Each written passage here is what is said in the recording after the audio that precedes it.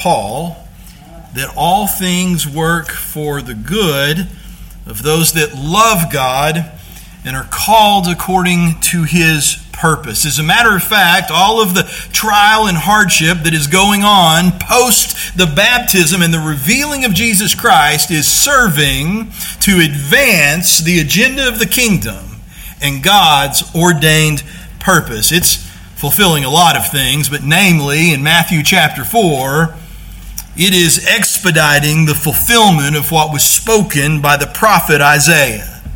For the kingdom of heaven will first be declared by the King of heaven himself, not to audiences of priests and kings, but instead, the people dwelling in darkness have seen a great light. For those dwelling in the region in the shadow of death, on them the light has dawned. From that time, Jesus began preaching, saying, "Repent, for the kingdom of heaven is at hand." When the kingdom of heaven is first declared by the King of heaven himself, it's not to the aristocrats and to the well-lettered. Instead, it is in the midst of apostates and Gentiles, and specifically this morning, to fishermen. For those who will sit upon the 12 thrones, judging the 12 tribes of Israel, will begin while mending nets. Matthew chapter 4, verses 18 through 22, it says that while walking by the Sea of Galilee, he saw two brothers, Simon, who is called Peter, and Andrew, his brother, casting a net into the sea, for they were fishermen. And he said to them, "Follow me, and I will make you fishers of men." And immediately they left their nets and followed him. And going on from there, he saw two other brothers, James, the son of Zebedee, and John, his brother, in the boat with Zebedee, their father, mending their nets. And he called them. Immediately they left the boat and their father and followed him. Now, if you know anything about fishermen, the last thing that you would expect for four fishermen to do is to drop their nets, drop their tackle, walk away from their boats. There's some of you boys that you couldn't get to lay down an old Zebco and a tackle box this big full of bait that you got at Otasco, much less professional fishermen that are making their livings and supplying for their families in this manner, simply to drop everything they have that represents basically all of their means in this world and walk away. But these four men did. And they did, it says, because Christ called to them. He called to them. The effectual call of Jesus Christ. Guys, let me tell you, we hold it as dear and precious because it is the means by which we were all saved, and it is joy to know and it is joy to understand. We love the high doctrines of the calling of God out of Romans and Ephesians, and as you will see later in life when John writes the Gospel of John and expands on that idea and all that's going on through Jesus' ministry. But let me tell you, from the very beginning, here it is, and it's always here. Because this is how it always begins. This is how his people become his people. This is how the lost become found. This is how the condemned become saved. The effectual call of Jesus Christ. And what you will see here today with Peter and Andrew and James and John is the same thing that you will see with all of his disciples, and yes, even all of his people, down to you and I that call ourselves according to the message of Christ. The effectual call of Jesus Christ, Christ's command when he speaks to his people. First and foremost, it works. That's why it's called the effectual call, is because the call of Jesus Christ to his people, not the general call that goes out to all, but the call to his people has effect in them.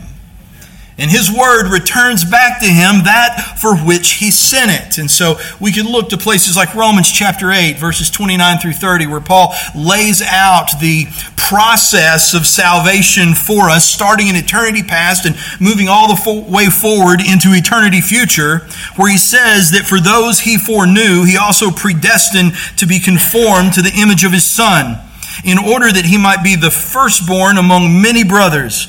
And those whom he predestined, he also called.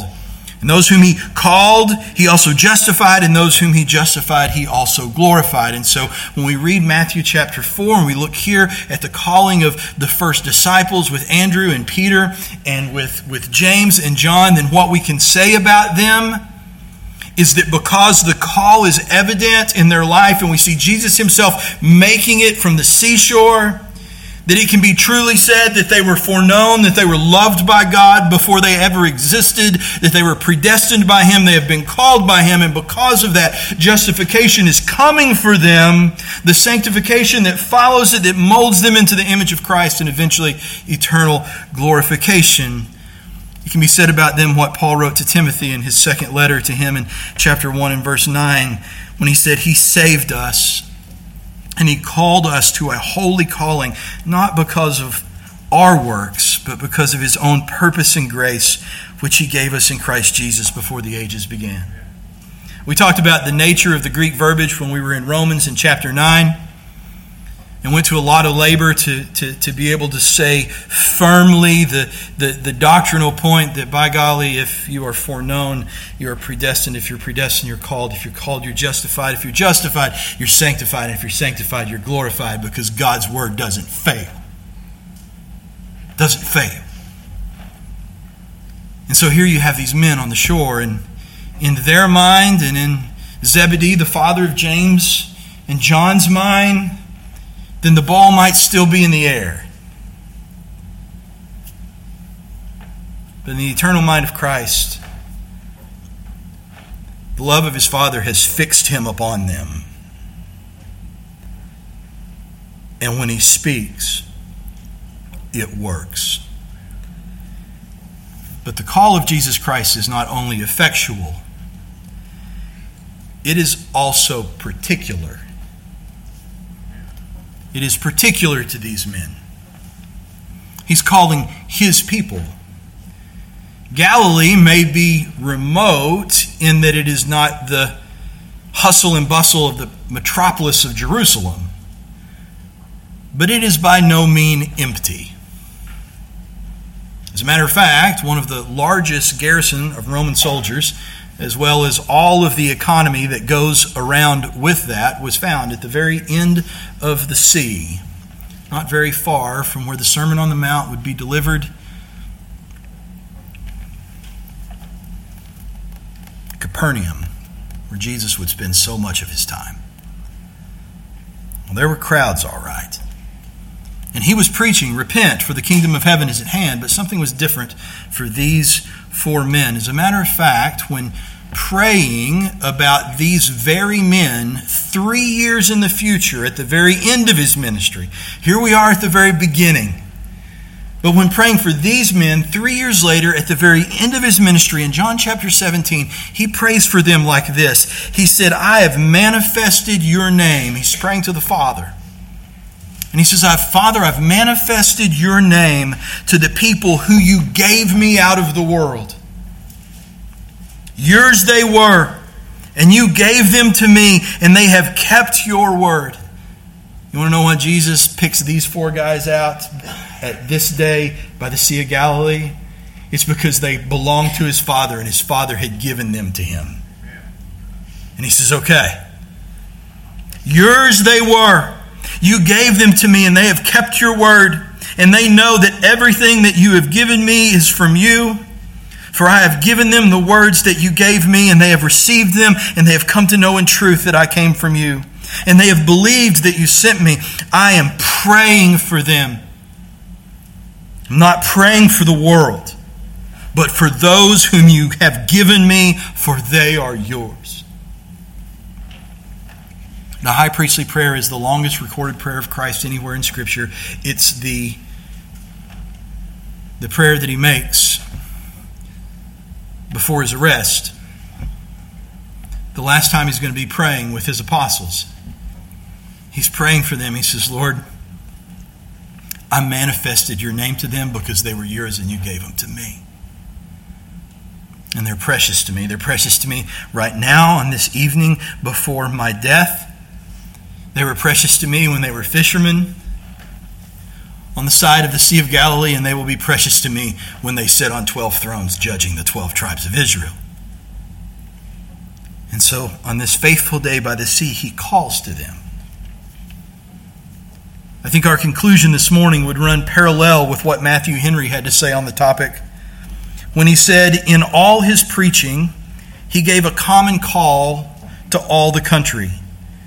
But in this, he gave a special and particular call to those that were given him by the Father.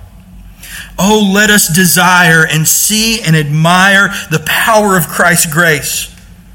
Own his word to be the rod of his strength, and wait upon him for those powerful influences which are necessary to the efficacy of the gospel call, those distinguishing influences. All the country was called, but these were called out. And what did he call to them? These were called out. Christ comes because of the will of the Father, what belonged to the Father and what the Father desired to give to him. And he comes and he finds them and he calls to them. And that call is going to be effectual. It is going to cause them to believe and to know that everything that Christ said came from the Father himself. It's going to work. And he calls to him. And what does he call? Follow me. Follow me. Seems straightforward enough. While walking by the Sea of Galilee, he saw two brothers, Simon, who is called Peter, and Andrew, his brother, casting a net into the sea, for they were fishermen. And he said to them, follow me. Follow me, and I will make you fishers of men. And we typically have when this particular section of Scripture is preached, we typically zoom right in on fishers of men, and well, we should, and we will. But not to the detriment of all that Christ has to say. We want to consider the whole counsel of the Word of God. He says to them first, before he talks about being fishers of men, he says first this simple command, follow me. And the implication that in doing that, then I will do something and make you fishers of men. But before we get to what Christ is going to do, let's first look at the command. Let's look at the call. Christ comes to them and says, follow me. One of the things that perks the interest here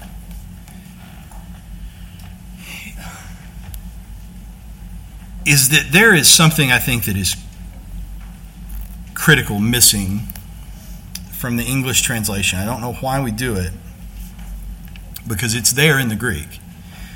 And I don't mean something nuanced. I mean, there's an entire word in the Greek that is just not in the English. There's a handful of translations that you can find that include it, but not the big ones. Not the King James Version, not the ESV, not the New King James, not the Revised Standard. The big ones just leave it out altogether. And it's an incredibly important word. And it's an important word because it's the word that Jesus uses to get their attention before he says everything else that he says. The Greek word is deute, which isn't important, and you don't need to remember it. It means this. It means here or hither. But it doesn't just mean here as a statement of place. It's an imperative, which means it's a command.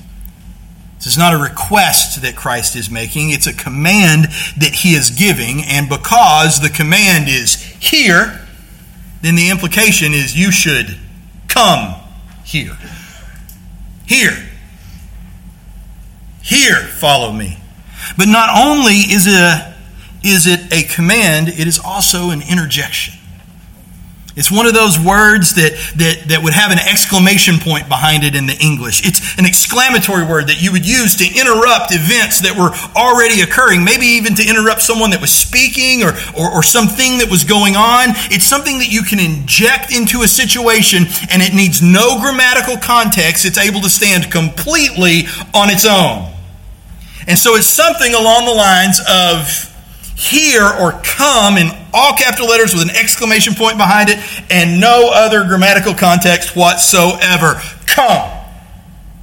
Here. Here's these guys. They're in their boats. They're doing the things that they do every day. They're fishing and they're mending nets. Because if you're fishing for a living, I would guarantee you that the maintenance never stops. And so this is what they're doing. They're fishing and they're mending nets. They're probably talking with each other as they're doing so. And here is Christ walking down the shore of the Sea of Galilee, and he goes, here, come. This is the manner in which one might call to those who are in their service. This is the way I call one of my pups. Here. This is what you may say to a child, or what a king may say to a servant. Now, don't get me wrong. I'm not saying that what Jesus is saying is demeaning or derogatory to them. As a matter of fact, I would argue the opposite. I would say that the most joyful thing that these men ever heard was Christ telling them to come. What I am saying, though, is this. This is not the manner that one speaks to an equal. I'm not going to tell Jim, come. This is not the manner in which one speaks to an equal. And that's okay, because he's not their equal. He's their king.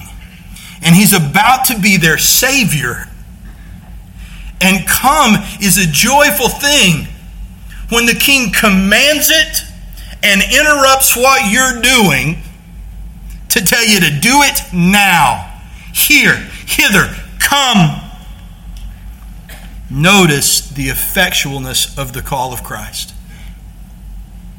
It's never here in the English. It is there both times in the Greek. It's there when he speaks to the first time to Simon and to Andrew. It's there the second time when he's speaking to James and to John.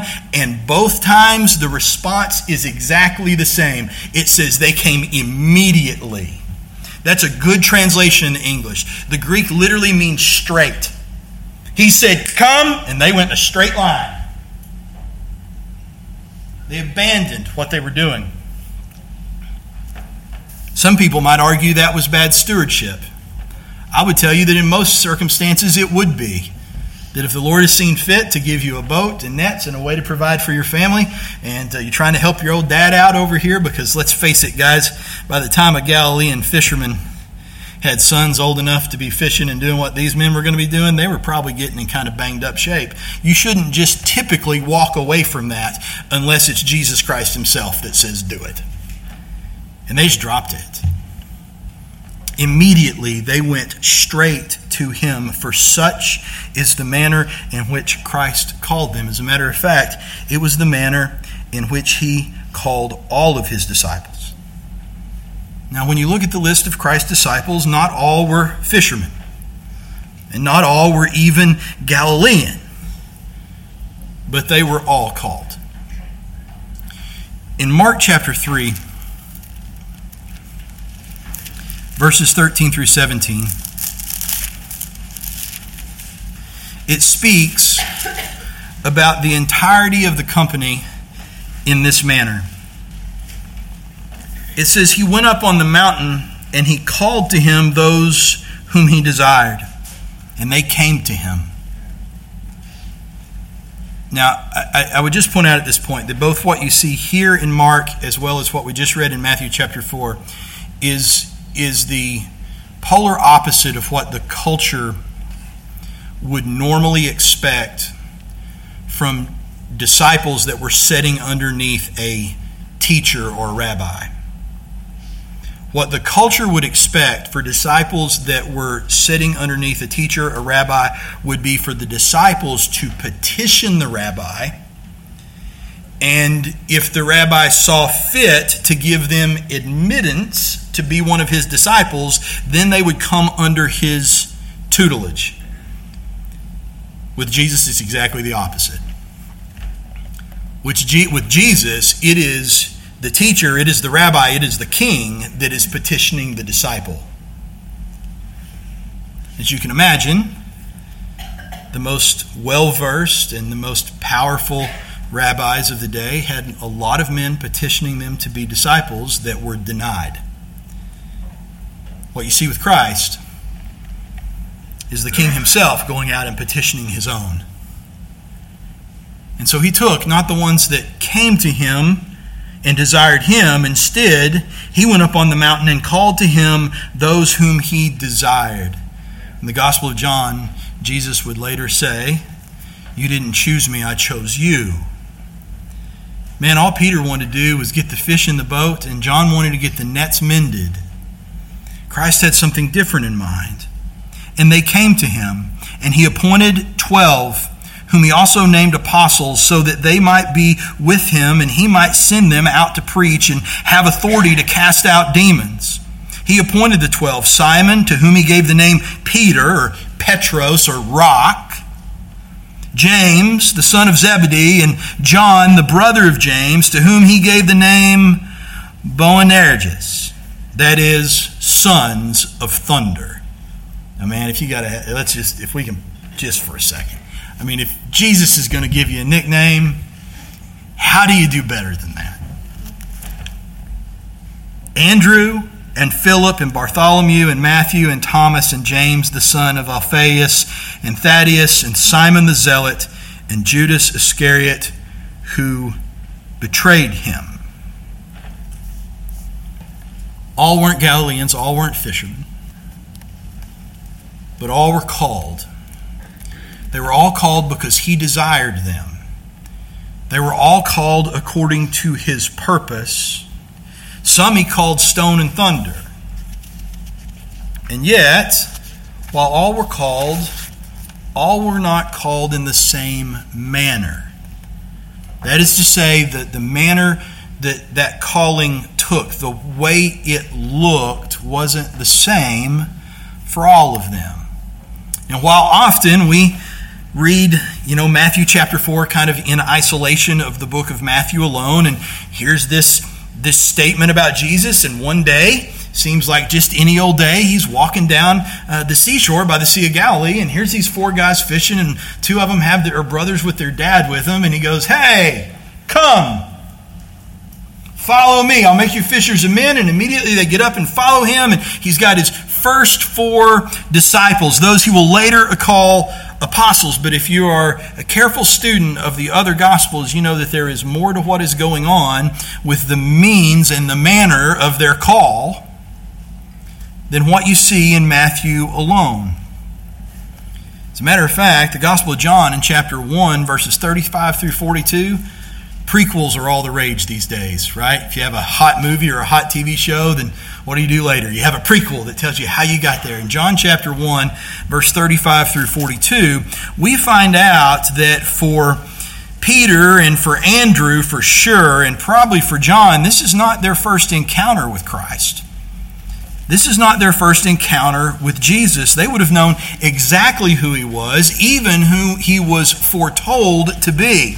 In John chapter 1, in verse 35, it says, the next day, this is immediately after just to give you some context, this is immediately after John the Baptist has said, "Behold, the Lamb of God who takes away the sin of the world."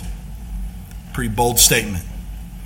So rewind here. John's not in prison. John's not about to lose his head. Jesus hasn't been through the temptation yet, and Jesus has not been ran out of Nazareth yet.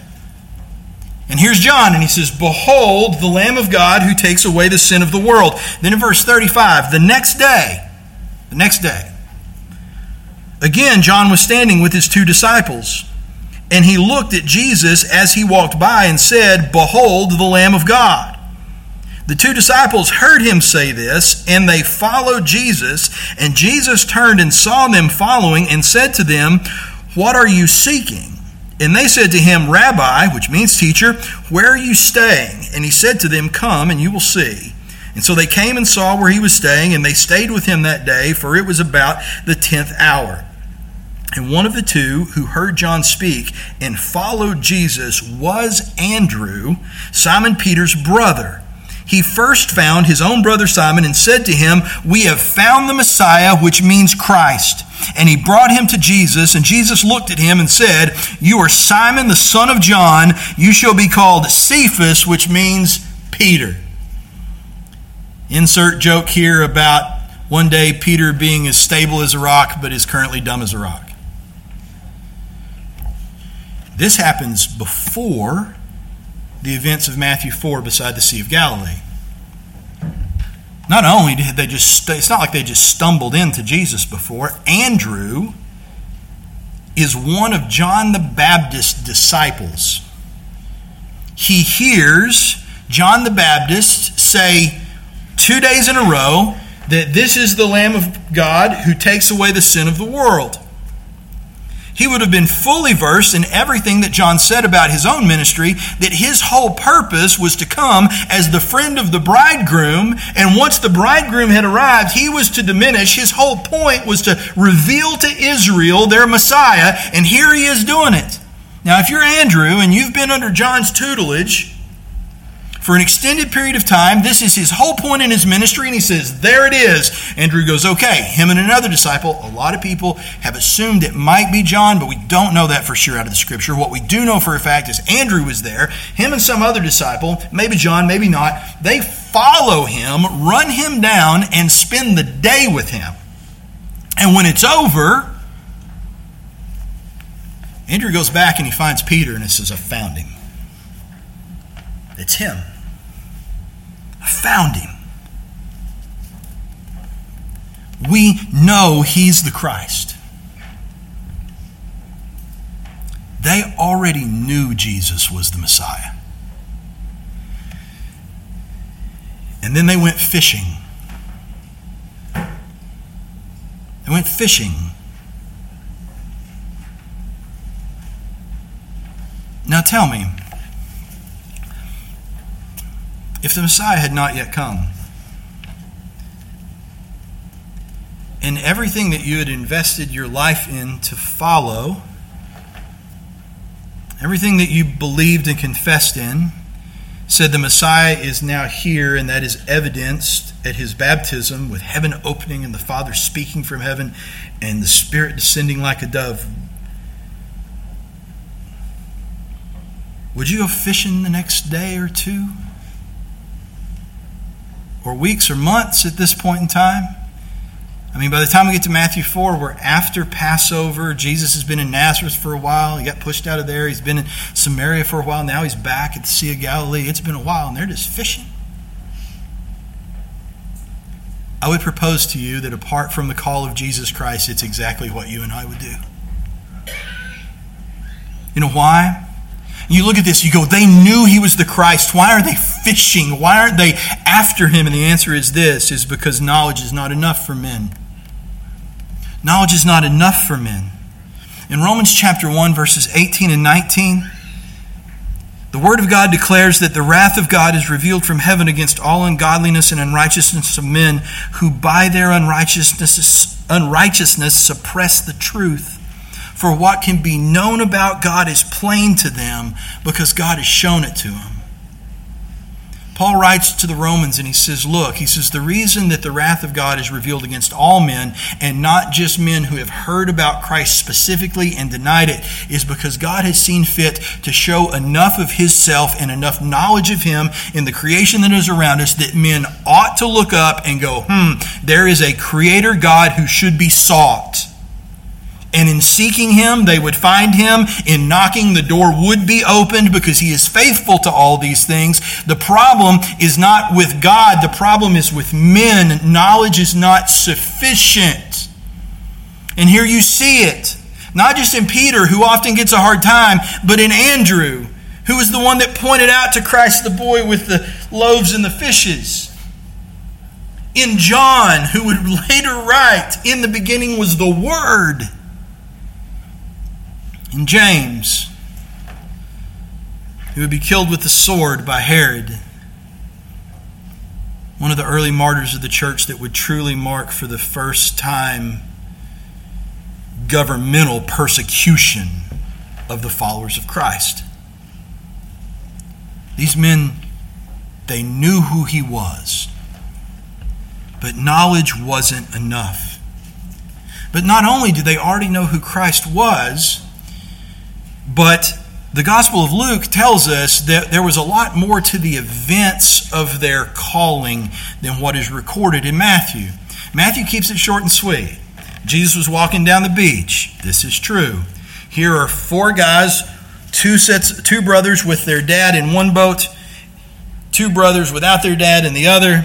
They're fishing and they're mending nets. Jesus is walking down the sea. He says, "Come, follow me. I will make you fishers of men." And immediately they came. That's all that's true. It is very much the Cliff Notes version. What went on that day beside the Sea of Galilee was spectacular. In Luke chapter 5, in verses 1 through 11, it says that on one occasion, while the crowd was pressing on him to hear the word of God, he was standing by the lake of Gennesaret, which is the Sea of Galilee. And he saw 2 boats by the lake, but the fishermen had gone out of them and were washing their nets. And getting into one of the boats, which was Simon's, he asked him to put out a little from the land, and he sat down and taught the people from the boat. And when he had finished speaking, he said to Simon, "Put out into the deep and let down your nets for a catch." And Simon answered, "Master, we toiled all night and took nothing, but at your word I will let down the nets." And when they had done this, they enclosed a large number of fish, and their nets were breaking. And they signaled to their partners in the other boat to come and help them. And they came and filled both of the boats so that they began to sink. And when Simon Peter saw it, he fell down at Jesus' knees, saying, "Depart from me, for I am a sinful man, O Lord." Now that should be interesting. O Lord. For he and all who were with him were astonished at the catch of fish that they had taken. And also were James and John, sons of Zebedee, who were partners with Simon. And Jesus said to Simon, "Do not be afraid. From now on you will be catching men." And when they had brought their boats to land, they left everything and followed him. Now there's the detailed version, or at least fairly detailed. I mean, you don't get Peter scraping the fish scales from under his fingernails, but you get the point. So Jesus is walking down the shore of the Sea of Galilee, but we probably have this picture of it in our minds of him in the proverbial white robe, right? Kind of with a serene look on his face, kind of strolling along, taking in the day. The fact of the matter is the crowds are following him and pressing him so hard that he's backed up against the water's edge with nowhere to go. So when he comes on these 2 sets of brothers with their boats, he hops in one of the boats and says, "Push off from the shore a little bit so I can get some breathing room and speak to these people." No telling what he preaches to them that day. I'm guessing he probably has something to say that Simon has a hard time wrapping his mind around, because Jesus decides to make a point. He says, "Put out a little further. Throw your nets in." Peter knows who this guy is. At least he knows who he's supposed to be. He's heard about it. He's heard about it from his brother. He believes John to be a godly man, and John said, "This is the Lamb of God that takes away the sin of the world." And Peter's not convinced. And we know he's not because he argues with Christ. If he's convinced that he is the Lord that calls the fish of the sea to swarm in Genesis chapter 1, then this isn't really a problem. But he says, "Lord, we've toiled all night. And look, we're good at what we do." He doesn't say we're good at what we do. But if you read Peter, you know Peter's got to think he's pretty good at what he does, and he probably is. We've toiled all night. Just do it. Humor me. Next thing you know, the nets are breaking. The boats are trying to capsize. Other fishermen are coming along, as fishermen do, to try to help out others that are in trouble and just try to get everything and all the kit back to shore before something bad happens. And in this context, he looks at them and says, "From now on, you'll be catching men. Come. Follow me." And Peter knows it. Peter drops to his knees, and all of a sudden, all this stuff that he heard from Andrew comes crashing home. Lord, depart from me.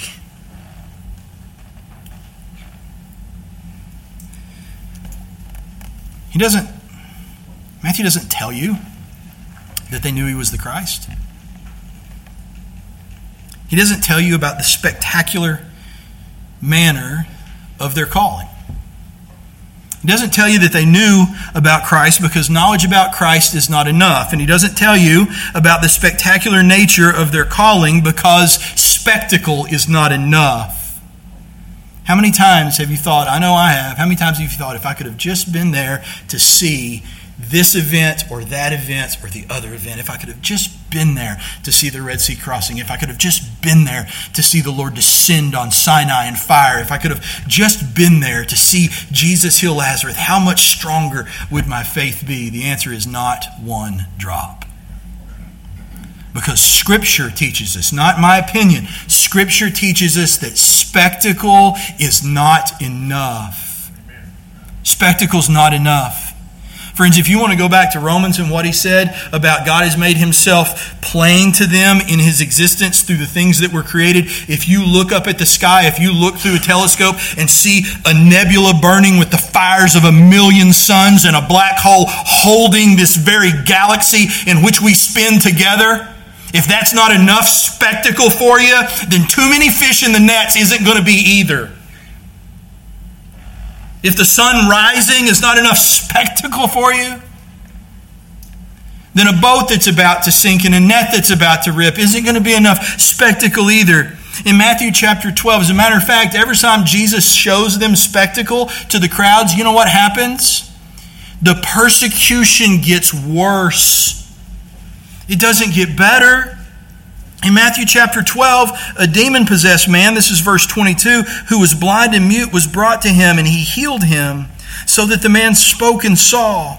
And all the people were amazed and said, "Can this be the son of David?" But when the Pharisees heard it, they said, "It is only by Beelzebub, the prince of demons, that this man casts out demons." Man, there's some spectacle. You get a dude over here full of demons. They've made him blind. They've made him mute. No telling what else they're doing. And Jesus heals him, and all of a sudden, he can speak. He can see. You understand, even if you fix in someone's body whatever particularly is wrong that doesn't allow them to speak, if you don't learn to speak by the time you're about this tall, you're not learning. Like the miracle that he did here was massive brain wiring kind of stuff. And they said, "Oh, he's just full of demons." Spectacle's not enough. Friends, for those of you, and believe me, I do, for those of you that really desire to see the grand displays of the glory of God that you read about in Scripture, it's not because you think they would make your faith stronger. It's because your faith is already strong. And you desire to see on display the glory in which you put your faith. See, those are two very different things. And so here's all this information, and Matthew doesn't include any of it. And you have to ask yourself, why not? Because Matthew is like a massive gospel, right? Like, as a matter of fact, Matthew tends to be one of the places you go to get the extra that's not in the others. And so here at the very beginning, at the call of these first four, he leaves out their knowing and he leaves out the spectacle, and you have to ask yourself why. And if you would permit me this morning, I think I understand. These men are called to great things. They're called to incredible things.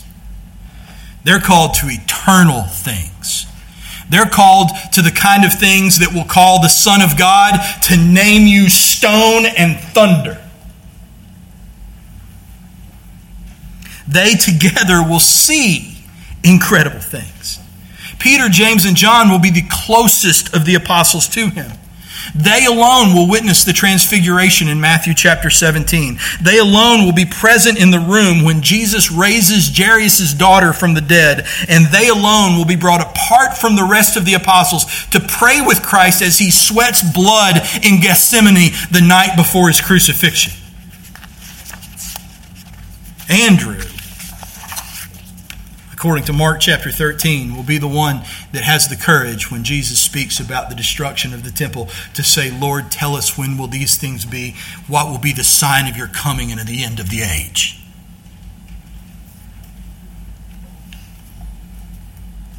They will see great things and they will do great things. For Matthew chapter 16, verse 18, this is just the call at this point, but the call is effectual. They're going to be fishers of men.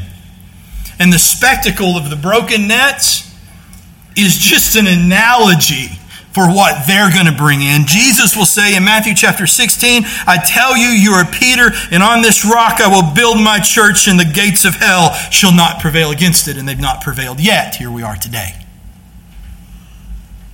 They are the men who will literally, by the testimony of the enemies of the kingdom, turn the world upside down. Well then, Matthew, why don't you tell the spectacle of their story? Why don't you tell about the knowledge they had of Christ beforehand? Because none of that glorious stuff that Christ is calling them to will happen on that day. It won't happen when Peter gets out of the boat. It's not going to happen today, Peter. It's not going to happen tomorrow. It's not going to happen next week. It's not even going to happen in the next 3 years. As a matter of fact, the next 3 years will be marked by hardship and trial. They will be falsely accused. They will be chased by lynch mobs on multiple occasions. They will suffer the plotting of the authorities and the powers that be, both on the Jewish side of the equation as well as the Gentile side. There will be false accusations of demonism. They will be in the constant threat of death, both from men, demons, and nature. And they will eventually witness the death of their Lord. But more grievous to them personally will not be the hardships that they experience from outside. But of greater difficulty will be the knowledge that they have that when the chips were down and Christ was being arrested, they scattered everyone to the last man.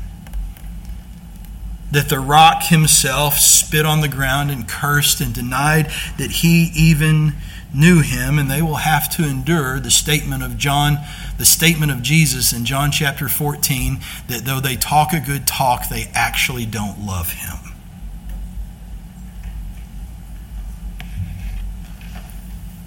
That's tough to hear from your Lord. I think the reason that Matthew leaves out the knowledge and the spectacle is because in light of what's coming, the knowledge and the spectacle is not on which these things hang.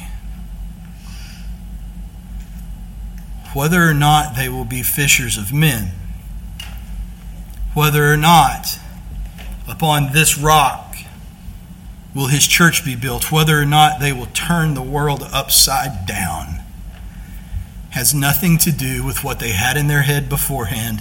It has nothing to do with the spectacle they witnessed on that day. It has everything to do with the call of Jesus Christ. This is the thing on which great glory hangs. It doesn't matter that it was a huge crowd and bursting nets. It wouldn't have mattered if it was just Jesus strolling down the beach on a sunny day and looked at him and said, "Come, follow me." And they said, "See you, Dad," and left. If that had been all there was to the narrative, that would have been sufficient, because the thing that matters is the voice of Jesus Christ going, "Come. Come." Now the other stuff's great. I guarantee you they loved it. They love to tell the story. We know they do. Scripture records that they were saved according to their testimony. They love to tell the story of the manner in which the call of Christ came to them.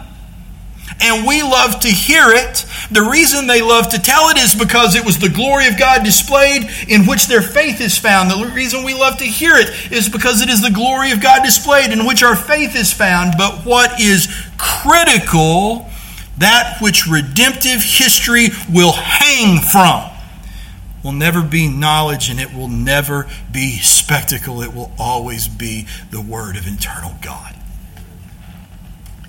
One that says, come and follow me. And I would tell you, but you wouldn't even believe it if I did.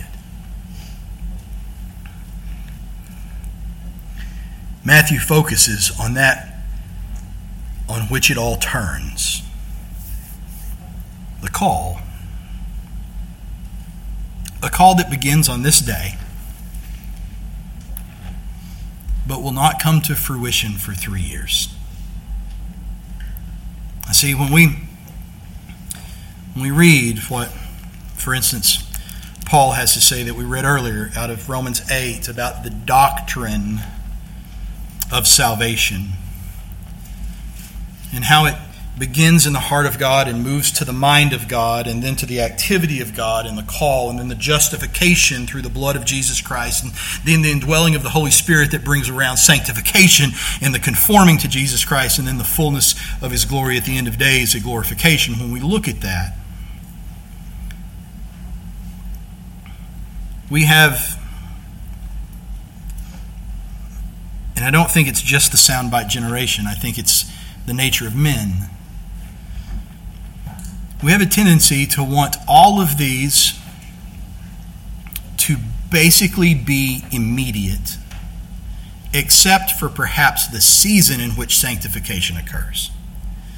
And so we understand that in the infinite mind and the infinite heart of God, that when God goes, you can't even say the moment that He did it because He's apart from time and eternal. The fact that God is intimate with His people, the fact that He knows them intimately beforehand is going to lead to an instant response of predestination in the mind of God. And we're okay with a gap between that and our birth and the moment that God sees fit to call. But we would really prefer that the call immediately translate into justification. And man, there's people that it does. And you can look at the Ethiopian eunuch in the chariot with Philip. You can look at Saul of Tarsus walking down the road to Damascus. And man, buddy, there is call and justification. Bang, bang. And man, that's neat and handy. And it's nice. It's nice to see. Who doesn't want to see? When the weight of the call of Christ comes upon one of your kids, who doesn't want to see that kid justified right now? Right now. Praise the Lord, sometimes it's that way. Sometimes it's not. Oh man, the call is particular to His people, and it is effectual unto justification. Those who are called are justified. But it doesn't always mean that it happens in the next 15 minutes. In this case, it won't happen for 3 years. 3 very difficult years. Until finally, after His resurrection and things being as bad as they could possibly be, He walks into the upper room where they're at in John chapter 21 and breathes on them and says, receive the Holy Spirit. And in that day, the call comes to its effect. There are going to be hard days for Peter and for Andrew, for James and for John. The hardest days they've ever known. With the exception of John, all of these men will be martyred. They will all die a very violent death for their faith. And I promise you, Peter himself will tell us in 2 Peter that when that day comes, it won't be the hardest day I've lived. I've already lived the hardest day I'm ever going to live. And it's coming. And so Matthew speaks of that which matters. Not that the other things aren't important, not that they're not glorious, not that they're not awesome. That's why we read them today and didn't just dismiss them and move on, is because they are important and they are glorious and they are awesome. But if you strip this thing down to the one thing that matters, and you want the prophetic part of this for you want the John Weisenhunt application, here it is. Because Christians, at some point, following after Christ will put you in a position where spectacle and knowledge will not be sufficient for you. Maybe you've already been there, maybe you haven't. But He's going to bring you there. Let me tell you what is sufficient. What is sufficient in that day is this: I heard Christ tell me to come. I heard Him tell me to come. He spoke to me and said, come and follow me. When the spectacle fades,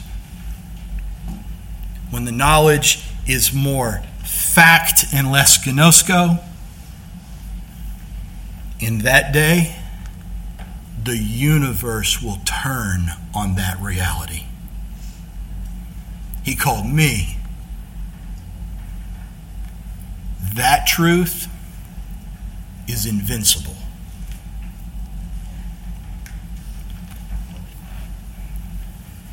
Friend, you want to know what the invitation is? The invitation is this, man, is Christ calling you? Man, if you've been exposed all your life to a whole system by which you're born again, a system that's often apart from Scripture, man, let me just start simple. Is Christ calling you? If He is, then I would suggest that you take one out of some fisherman's playbook and go immediately to Him. Just go immediately, right now. Don't let me get the words out of my mouth. Go immediately to Him. What's coming may well be tough. What lied before may well have been tough. This call is sufficient. We'll pick up there next week. Because He calls them. He calls them to follow. He calls them literally to come after Him. And they do.